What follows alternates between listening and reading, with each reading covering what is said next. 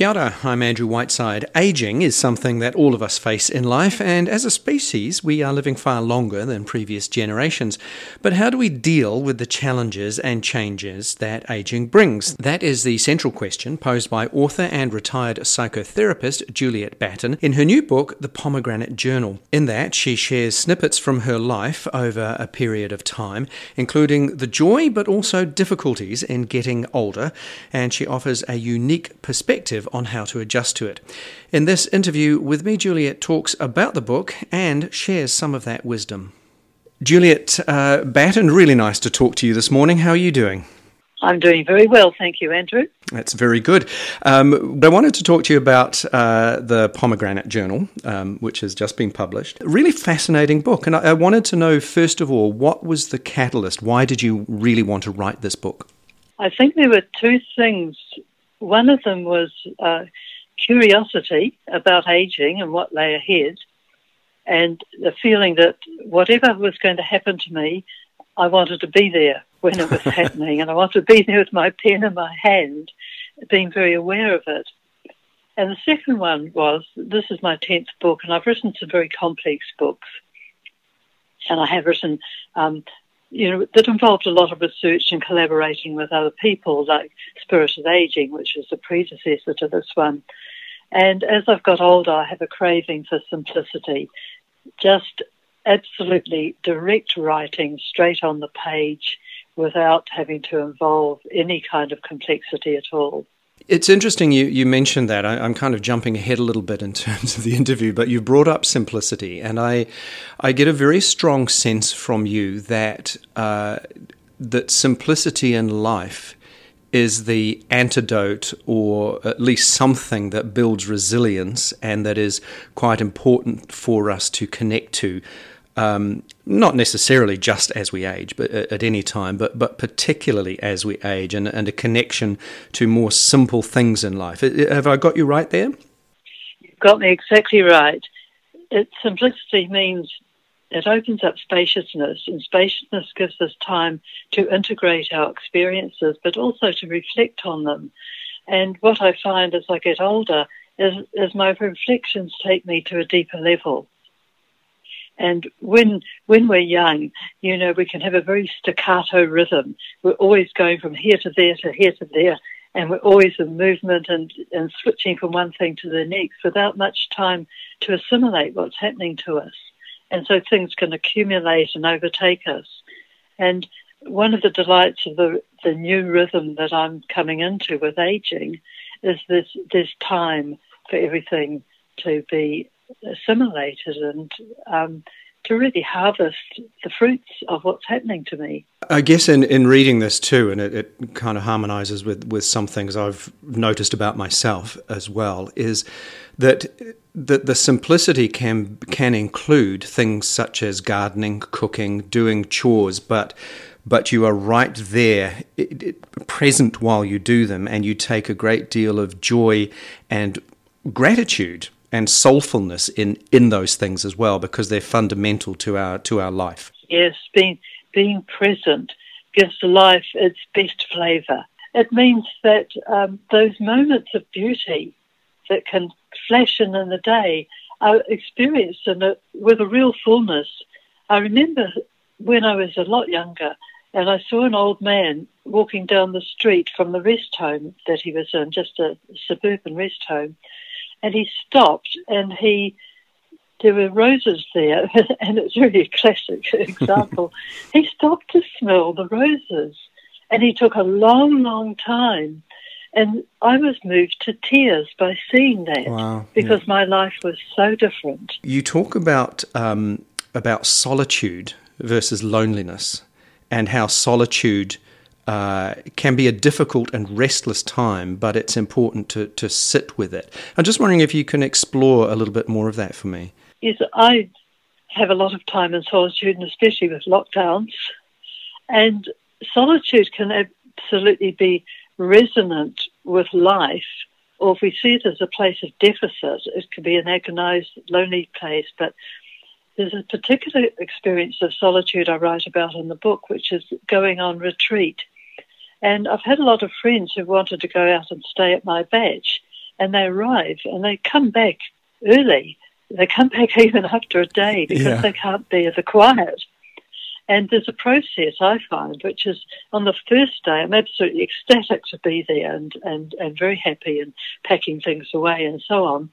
On the second day, things surface that I've been pushing away for a long time. And that solitude has great drawing power. And it can bring out wonderful things also, like creative ideas, but it can also bring out worries and hurts and anxieties. And going through the second day of a retreat at the Batch means being able to process those and to bear it and see it as part of the process.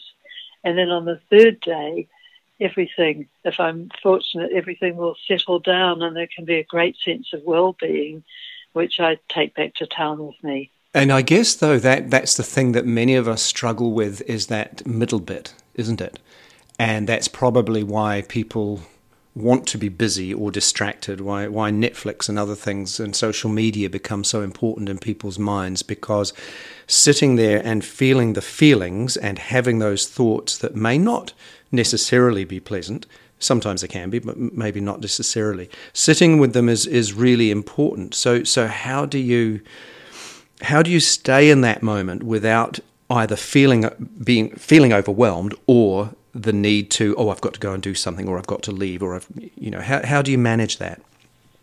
Yes, it's true. It can be very confronting. And one way I stay with it is by writing. Right. Mm-hmm. And so that's when I will pick up my pen and I will write.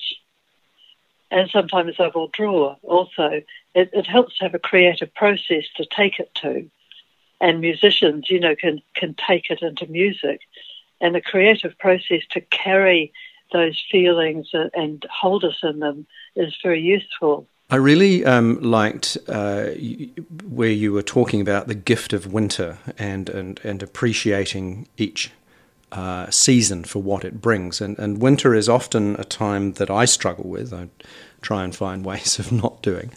Was that the gift of winter? Is that a metaphor for resilience? That's an interesting question. I think the gift of winter is a metaphor for the capacity to be in our own depths. Mm-hmm. And that's where resilience arises, rather than the more superficial life, which is always active and always out there, because winter does take us into our own quietness. And there is a depth to winter that I love. I grow vegetables from time to time, and once I discovered that midwinter was the time for planting garlic, that kind of changed my impression of winter, because I often viewed it as dark and dismal, and but it actually can be a time of thought and renewal, both metaphorically and literally, with nature. Yes, because it's a time of rest. It's a time when we demand less of ourselves, and we need rest. When the deciduous trees in winter, their sap goes right down back into the earth and they're not working at putting out leaves anymore. So nature holds this wisdom also. And I love the metaphor of the planting of garlic. I see it as a metaphor because in winter, if we can plant something within ourselves, I often plant a creative project or gestate something. It's like a seed that I'm holding within. It's not necessarily the time for full production. That comes in the spring, but winter can be a great time for preparing ourselves and planting garlic, and then a little bit later planting spring bulbs in the soil is a marvellous contemplative thing to do. You were also talking about Qigong, is it? The ancient Chinese medicine around movement. How has that helped you, and how do you think it can help other people? That has helped me enormously. I discovered, dealing with pain and different health issues with aging, that the Chinese hold the best wisdom on how to age well, Chinese and Japanese. It's there in the East. And I started doing Tai Chi years ago. And then I shifted to Qigong, which is a way of just moving energy through the body, through the electrical system of the body. And it's an incredible practice. It's like a moving meditation, very slow movements. But it does clear out any dross or negativity from the body, whatever is accumulating, including pain, and it brings in very powerful, positive energy. So it's a win-win. You clear out what you don't want and you bring in what you do. And it's extraordinarily energizing. And practicing it over a period of time, I practice every day, maybe several times a day. And it's when I first started doing it, after about 3 months, I thought, my goodness, I feel 10 years younger. Wow, yeah. It was extraordinary, and now it keeps me young, and it keeps my mind fresh, and it looks after my brain. It's a wonderful practice. I wanted to ask you your thoughts on ageism. There was that moment in the book you write about the nurse, the ear nurse, who left you feeling demeaned after an appointment, and I just wondered what your...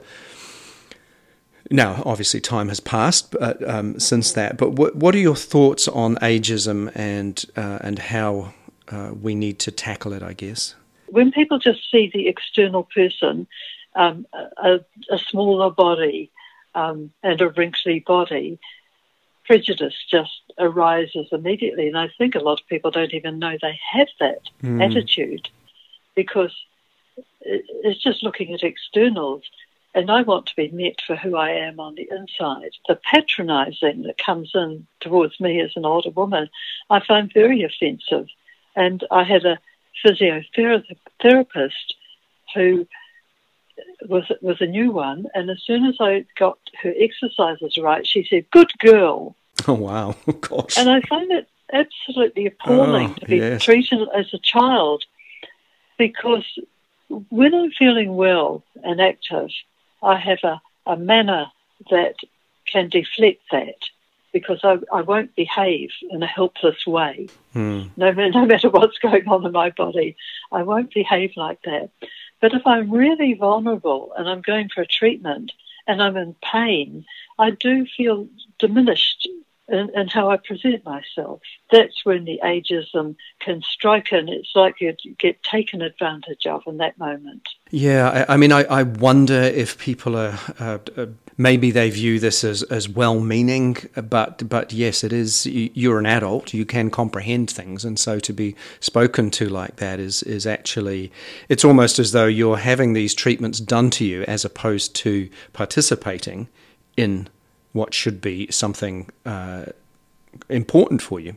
Exactly. The medical practitioners who consult and treat you as an equal are healing you with their attitude immediately. Yes.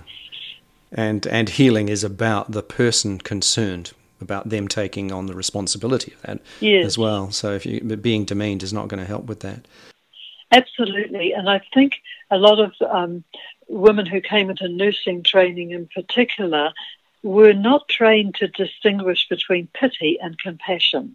Right, yes. And when we're pitying someone, we're making them smaller. Yeah. When we're holding compassion, we're meeting them as an equal. So the pomegranate, you write a lot about learning how the best way of cutting them up and eating them.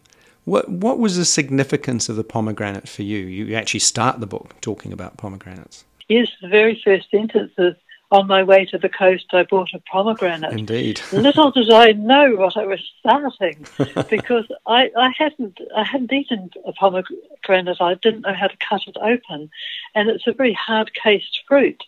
And I left it for a long, long time trying to work out how to open it.